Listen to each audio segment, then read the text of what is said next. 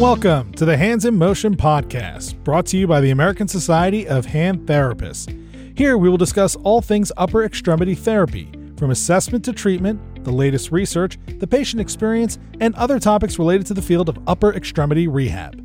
Learn more and subscribe today at asht.org. Welcome back to another episode of Hands in Motion. On this episode, Stephanie and I are joined by Danielle Sparks, an occupational therapist and certified hand therapist who currently serves as the director of ASHT's practice division. She gives us the inside scoop on the practice division and how ASHT, along with our legislative consultants, advocate for our profession and how you can get involved as well. Welcome to Hands in Motion, Danielle. Welcome, Danielle. We're so excited to have you on this episode. Why don't you give us a little intro about yourself? Tell us where you work, your involvement with ASHT, any fun facts, any of that. Well, I'm Danielle Sparks. I am the director of therapy at the Indiana Hand to Shoulder Center. And I've been there since I graduated. I've always worked there, and it's been about 13 years now, I believe. So always a hand therapist, and I love hand therapy very much. I am the current practice division director for ASHT, and have really been enjoying this role and advocating and the legislative stuff, and excited to talk about that today. And as far as, I don't really have a lot of fun facts or anything like that, but that's okay. I work and I play golf and things like that. But excited to be here with you guys today, and thanks for having me. Yeah. So you mentioned that you are the director for the practice division. What exactly is the practice division for those of our listeners who have no idea or have never heard that? Great question, because when I got into volunteering, I didn't know nearly the amount that I know about ASHT now. It's really been interesting to just learn some of that, like foundational stuff about the organization. But the practice division, we have a couple of roles, but one of our main roles is to inform members about any current or pending legislation, any regulatory things that are happening, or industry things that are happening that affect hand therapy kind of specifically. Or we really try to focus our attention on hand therapy topics, although some things affect us and OT and PT as a whole. But we also, of course, know we have AOTA and APTA that are dealing with some of the bigger, higher level OT, PT things. So we really focus on hand therapy specific issues. We try to support hand therapists in any way we can, as far as communicating with each other, like through our e-community. We try to provide a lot of resources on our website. We've done a ton with kind of revamping, updating that, and keeping it as current as we can. And just as a division, kind of connecting with different legislative consultants and anybody who's kind of like a stakeholder in some of the issues that we also care about. So just kind of utilizing any avenues we can to engage any hand therapists, members of ASHT, of course, and anyone who are worried about some of the same issues we are too. So keeping connections and all that type of stuff. Yeah. That's kind of what the division does as a whole. And a little more background just to give you guys. We have 3 sections of the practice division. Our committees are practice management, really focuses on the day-to-day aspects of hand therapy and how do I bill for this? How do I document this? Those type of things. Again, on the website, there's a lot of information there on those type of things. And then we have an advocacy committee, and that kind of is everything, like it kind of bleeds into all the committees. But then we have the federal and state, and that's a little bit more focused on what's happening with the fee schedule and Medicare and some of those things. So I'll be honest, I think this is a topic that can be a little overwhelming, especially for a hand therapist. I go into the clinic, I see my patients, I write my notes, I go home, I repeat that the next day. And I'm not always the most concerned or active with maybe what's going on. I live in Texas, down in Austin, or maybe what's happening in Washington, D.C., and it can seem a little overwhelming. So how does the practice division bridge that gap for us therapists and our legislators? And even, to my understanding, we have some staff members or consultants that ASHT works with too. Correct. And I think that's something that probably a lot of members don't know as part of our membership.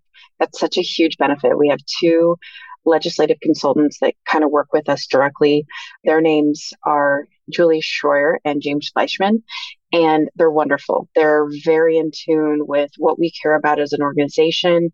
They're very good listeners when we talk about different issues and things that are kind of on our minds. I'm able to connect with them very easily personally. And I probably am the person that talks to them the most or kind of engages them the most, but they are wonderful advocates for us. And they do kind of have eyes and ears, live in DC.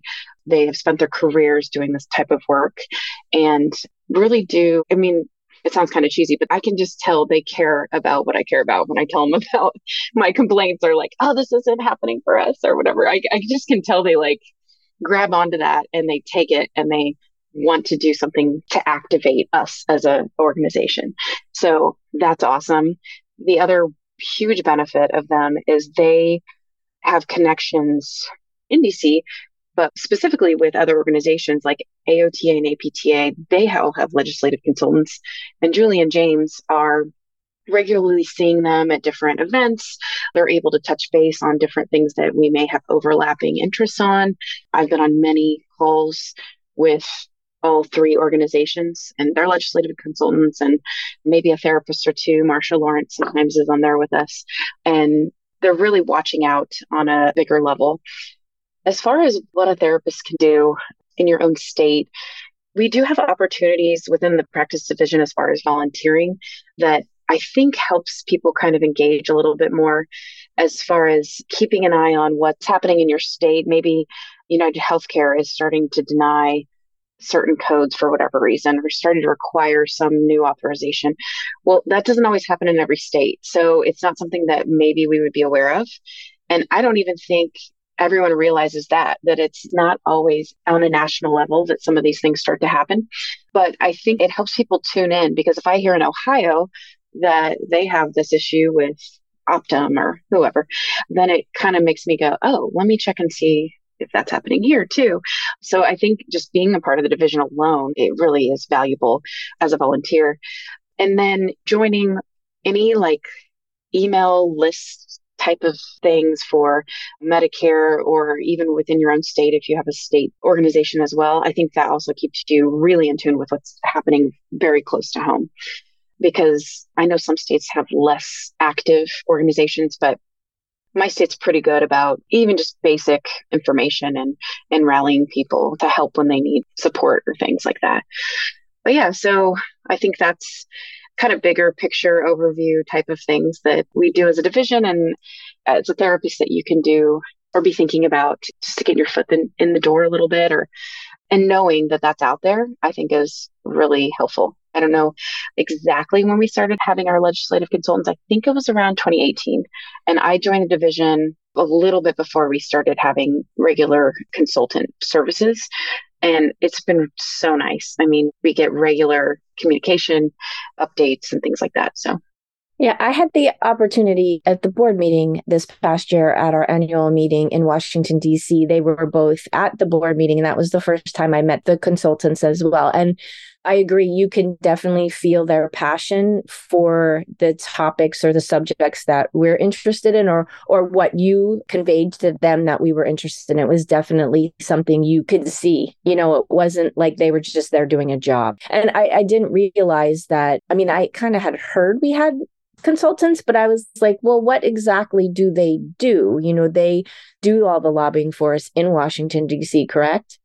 Yeah, I wouldn't say they're lobbying, but they're advocating, as maybe a little less formal of a sense, but they are, in DC, eyes and ears, listening to what, so-and-so, Senator so-and-so may be working on this, or, this person's getting ready to leave office and is trying to push some bills through to, get their goals met or whatever, things like that they kind of just have like an insider's view that there's no way any of us probably could ever have, just being busy working people. Even if you love politics, which, probably most people try to avoid a lot of the time.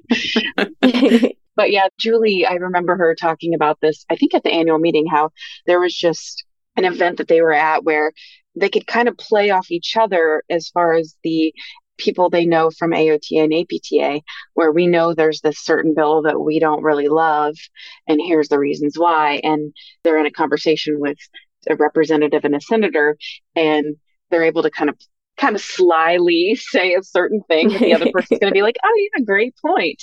And it's just that type of collaboration that's not seen by even me. I don't see that, but I hear about it after, and it's like, oh, wow, that's so cool. And like, what a benefit as a member that we don't even realize. And, it's one of those things I'm sure we could never totally realize as members of ASHT, but that is out there and it's happening. And it's like, makes me feel good that there's people out there kind of watching out and informing us of things we need to be watching over as well.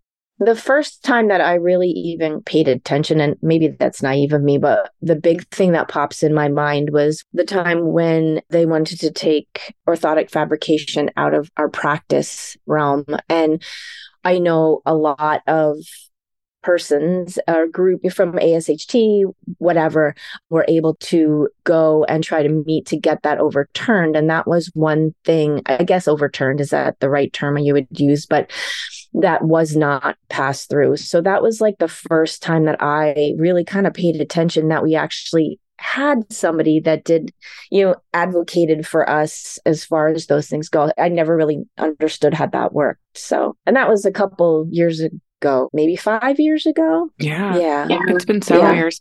What I remember about that and appreciate is ASHT sending out, because again, this can be overwhelming and where do you start? But I appreciated, I believe it was ASHT sent out like a form letter that you could send to your congressman, whomever you're sending, and you just had to fill in name, didn't have to add much. I mean, the work was done for you. And I remember I sent that out to my coworkers. I sent it out to former coworkers, any PT, OT, even if they weren't hand therapists. Hey, please send this letter. So I appreciated that a lot of that legwork was done for me, but I could still put my name on it in support of that. And all that work, that letter, I guess I would assume would have been done by the practice division. Yeah, usually if we are working on that fairly independently, we're consulting with our legislative consultants and the board. Sometimes even we escalate it to them as well and get many people's view to get a final product.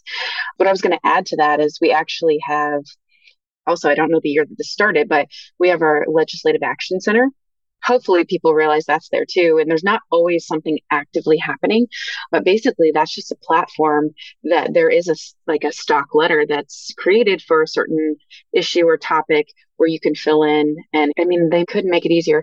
You like click the picture of your representative or senator and it sends it like through this portal. It's even available to non-members. So like how awesome that you could have patients, family, friends, other therapists, any constituents, they could hear from that have any detail or information to add is so great. So it really helps us like our voices be heard in that way. I think the first time I came across it was at the same time with the orthotic letter. And I was amazed.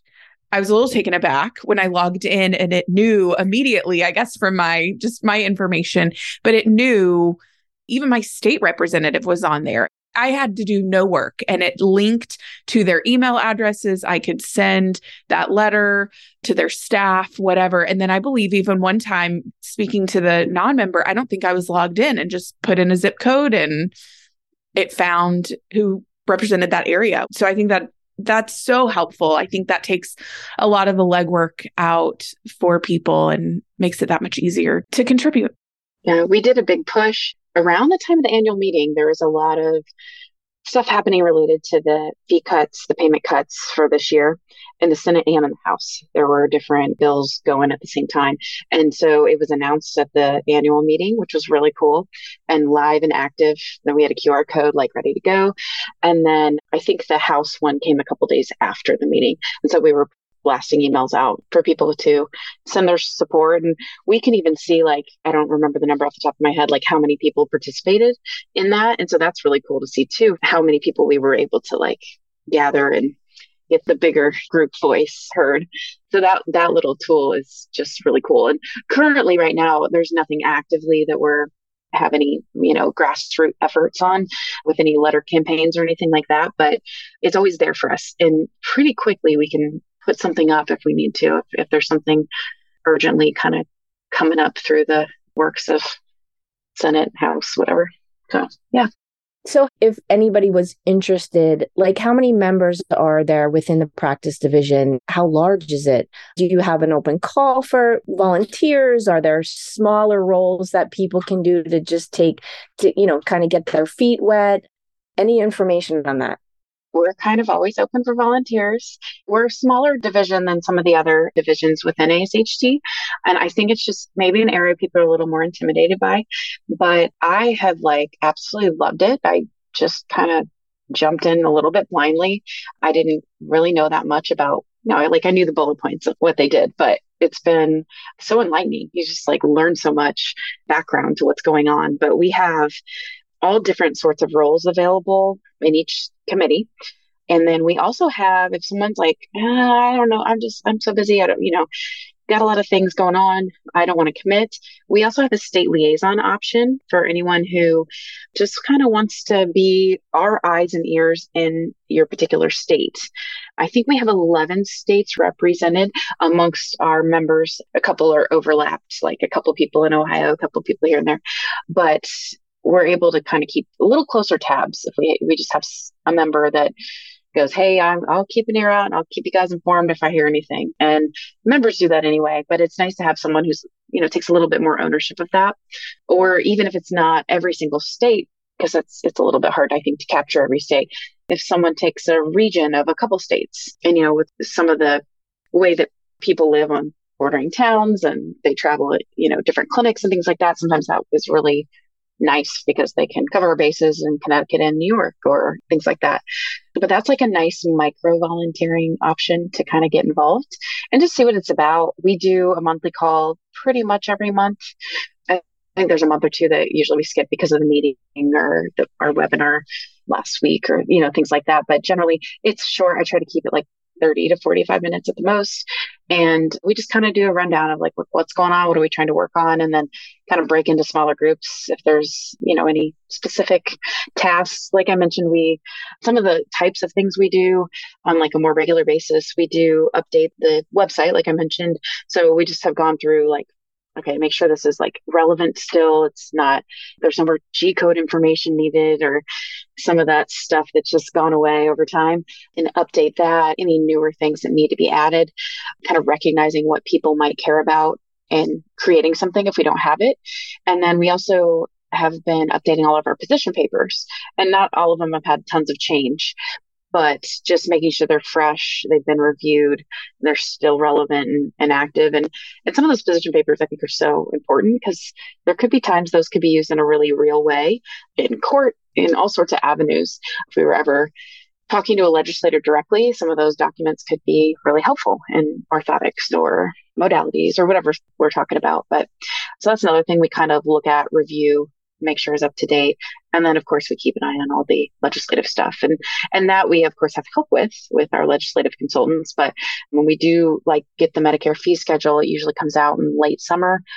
Then we have to kind of go through, okay, how do we want to put together a letter of support or disapproval of certain items and the cuts and things like that. And we submit that and keep trying to fight the fight on those things. So year after year. So I am also on the education division as well. And just in one of our student offering committee meetings, that was brought up that there may be students or a student who's interested in doing their capstone in advocacy through ASHT.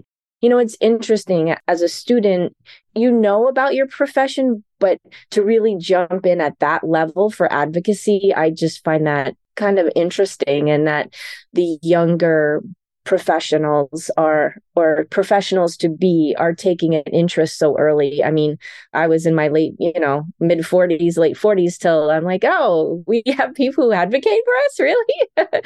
And not just maybe I'm naive, but I was just worried about getting through the day and treating patients. And, knowing that there's so much work that goes on to make all of what we do, our practice, make it run just from that point of view. Yeah, for sure. And I think about as a newer therapist, just like not even totally understanding how insurance works. And like that sounds so silly, but like you just grow up, you go into the world and you're like, what? And patients ask you and you're kind of trying to stumble through it. And I just feel like I get the bigger picture so much more over time, just being in the industry of healthcare, but then also digging into some of this work legislatively and with different insurance companies. And it's like, wow, that's so interesting. That's so crazy. I never knew that. And it's like all the time, things like that come up where you're just like, oh, I didn't know that. I didn't know that was a thing. I didn't know that was a issue for this area or that area or whatever. So always something new. So, like, what could you do if, say, for example, like one of the insurances that one of my patients has, they don't pay for example, like electric stim or a certain modality or a certain treatment intervention? What can we do as clinicians, and what can we teach or instruct the patients in to help changing that and maybe getting that modality or therapeutic intervention covered by the insurance? Is that something that you guys would have a role in? It might kind of depend. I would say probably the first place to go would be research and data, which is a little out of our division. That's a whole another division within the ASHT. But usually that's what the insurance companies are looking for, is some type of data to back up why we're doing what we're doing. And I think it seems so old school, but like just writing a well-written letter describing some of the scenarios can be very eye-opening to someone who's making those decisions in an insurance company, because they are not typically, I've never met one that's a therapist. I mean, let alone were they even in the medical field. They know their plans and their company very well, but they don't know practice very well in whatever the area is. And so just giving them that education, I think that alone is advocating for a profession, because there's a little bit of an eye-opening that's happening. Will you change their mind? Maybe, maybe not. But if then you can also back that up with some research articles that you can send. I've quoted multiple research articles in different communications. And, I've been on some peer-to-peer calls. Just this is outside of the division, just in my work. And like, that's not true. Research does prove that this orthosis is helpful. And just kind of pushing back with this, I think was a physician I was talking to, and they overturned the decision. It's annoying that you have to do the call to begin with, but you at least still feel like, okay, it's heard. And maybe the next time they'll think twice a little bit on the next one or the next one. So yeah, it's hard to overturn some of those rules because they're so high up in some of those organizations. Sometimes it depends on the state and the State Practice Act. So there's a lot of variables, but there's definitely things you can do as an individual to help in some of those scenarios. Yeah. So as a clinician, I mean, I've gone through several peer-to-peer, and I have not had anybody come back to me and say, no, we're still not covering it. And if you state your case and go through that little bit of extra work, most of the time they're like, oh, okay. I'm like, do you know how many pounds of grip strength you need to do your ADLs? And she's like, no. I'm like, well, I'll tell you. And this patient only has 2 pounds of grip strength. So that's not going to work. So just like you said, pushing back a little bit. And that is advocacy, even if in it's the small way that it is, like you had mentioned earlier. But yeah, I think all of us as clinicians may be able to advocate in small ways just like that. Maybe not at the big legislative level, but just starting little. Yeah, I am I love, we all do. Anyone listening to this, I'm sure you love what you do, and you know how much it matters. And it just like breaks your heart when you see an orthosis denied or a whatever denial, like watching your colleague pour their heart into a treatment session and to see it, not get paid or whatever. It's very frustrating, but ultimately, I think it's a lot of the little things that really add up, and none of them have to be formal. I mean, it's conversations with colleagues and docs and APPs and, different parts of the healthcare system where maybe they don't realize all the things we can do and how effective we can be as far as advocating in general. And then advocating with insurance companies and saying, no, that's not right. I listened to my Medicare 2023 webinar last week, and I know that Medicare does not make people do this. And I won't say the insurance, but I have had a number of calls with one for us that they're just kept trying to cause these denials saying that, well, Medicare requires this whatever specific type of documentation. And I'm going, I know they don't. I know this. You're telling the wrong person. I know this. That is not true.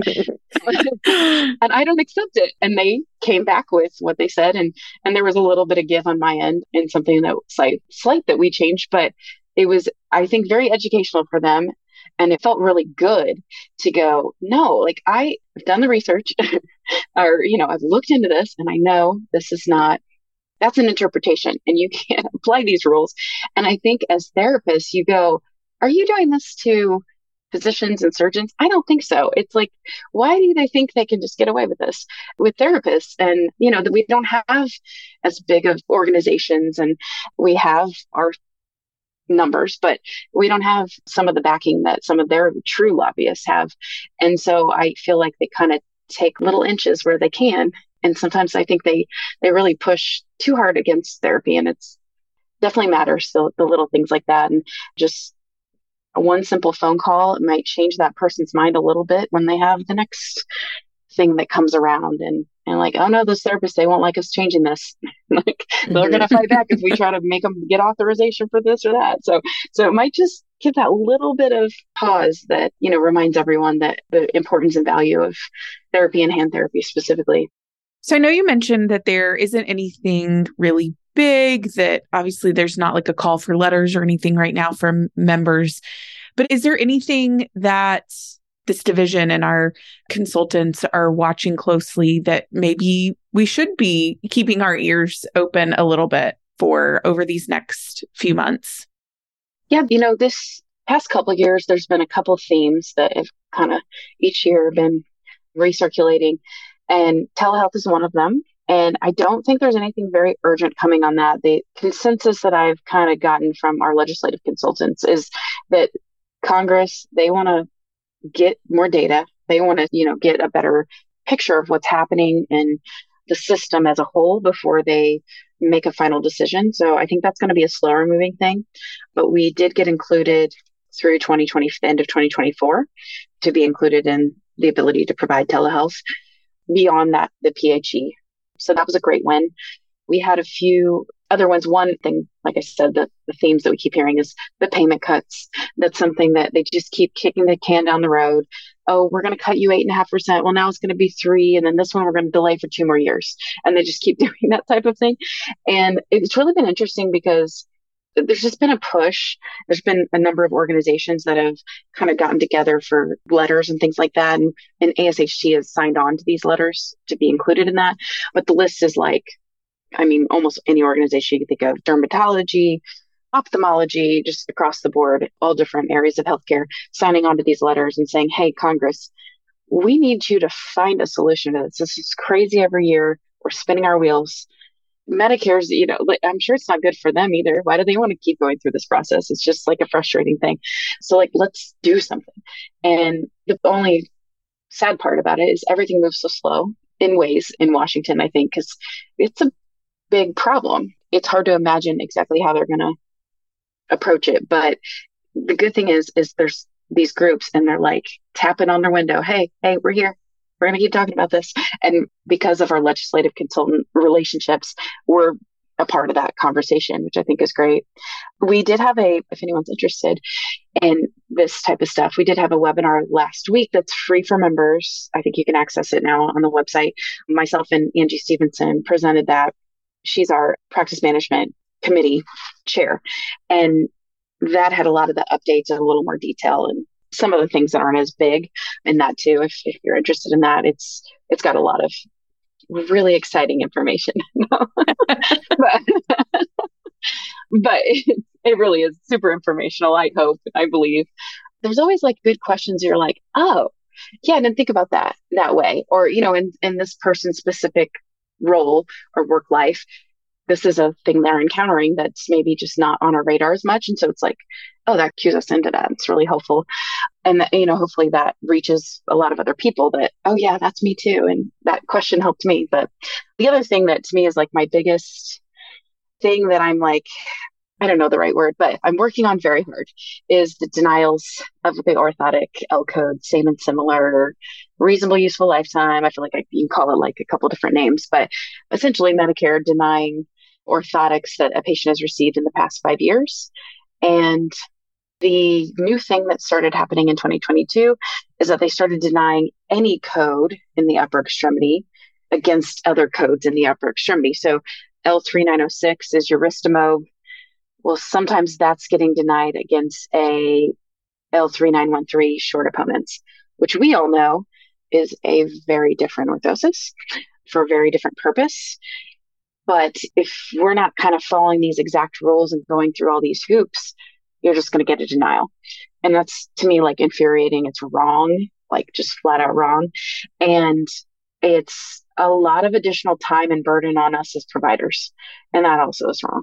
And I don't really think that's Medicare's intention. I think they are just trying to prevent other issues of fraud and waste and things like that in the system. I don't think hand therapy is their problem, but we're just kind of like victims of this issue. And unfortunately, I have been to a lot of Medicare workshops. I listened to lots of webinars. I've had many different conversations with different entities within CMS or my MAC who processes those claims and makes those decisions. And they just kind of point the fingers at each other like, oh, you need to go over there. And then we go over there and they go, no, you need to go over there. And we just are not getting a solution. So it's very frustrating and it's disappointing, really, overall. But it's one of those things that like I just feel like very, very strongly about this. So it's just like I don't accept where we're at, and I'm trying to find some other avenues. There's nothing actively actually happening with this. It's just happening to us right now. So, and I feel like a lot of therapists started to really notice this because we were getting some conversation on your community like late summer last year. But I think the denials actually started happening a little earlier in the year. It just takes a while to like see it. And so by now, I think probably everyone's a little more in tune to it. But, it's a significant thing. And again, like I said, I just think it's wrong. I don't think it's doing what they intend for it to do. I think it's denying things that really is medically necessary and is warranted. And I don't think Medicare is just trying to like say no just to say equation. No. Yeah. I just think the system is wrong and they don't know the right way to fix it. So that's out there and on the radar for sure. I don't know what the solution is, but it's definitely something I talk about on every single call. It's something that I think about probably almost every day in my own practice, in my own work. I'd be interested to know if they actually have clinicians and therapists that are like assisting in making these, like, who comes up with these ideas? I don't know. I don't think they are therapists. I think it's an algorithm, honestly. I think it's a computer system. They see a code, they see a time frame, denied.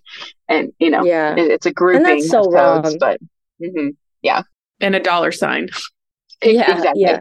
Yeah. And then, so you go through this, I'll go on a little bit of a rant here if you guys don't mind, but you go in the process of the redetermination.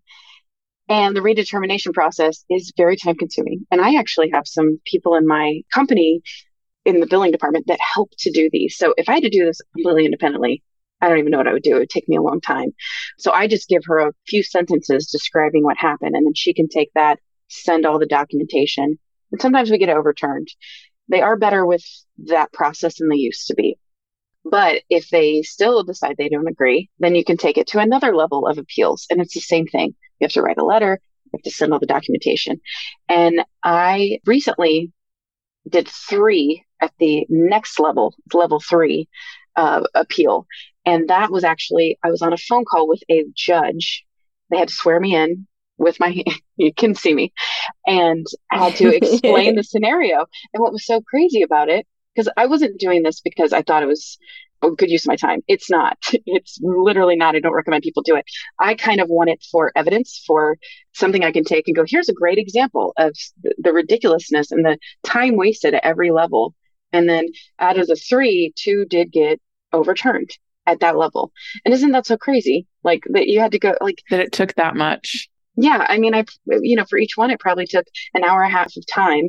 And if I have, I don't know how many of those a month, that's just ridiculous, plus the phone call time and on and on. So personally, I care about it because I live this a process in appeals, but I also, like I said, I watch my coworker make this beautiful dynamic orthosis, and she spends all this time and does all this, crazy, interesting, creative things.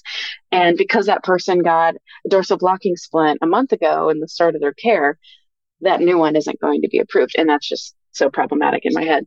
So anyway, that's my rant. It's just like, and probably most therapists don't maybe see that side of it because they have someone else in their building that's dealing with denials or a billing department, or maybe you're not a DME supplier, which I highly recommend. It's a good thing if you can do it within your organization. So you might not be billing the L codes, but it's just, I think, important that everyone knows that's happening or what the options are. We don't just go, okay, it's denied. Okay, oh, well, because like we should be fighting for this. And then I got a stack of paper, this big of like, okay, they want some examples. I got them. I'm ready to go with those examples when I, get a chance to speak with someone who will maybe be a decision maker in some fashion. So, well, and the time that it took you to do all of that, the time that it's taking Medicare and they're paying someone to do this. And like, do they not recognize that if you just taken the hour to make the orthosis and they paid it, they would have saved money in the whole situation. Exactly.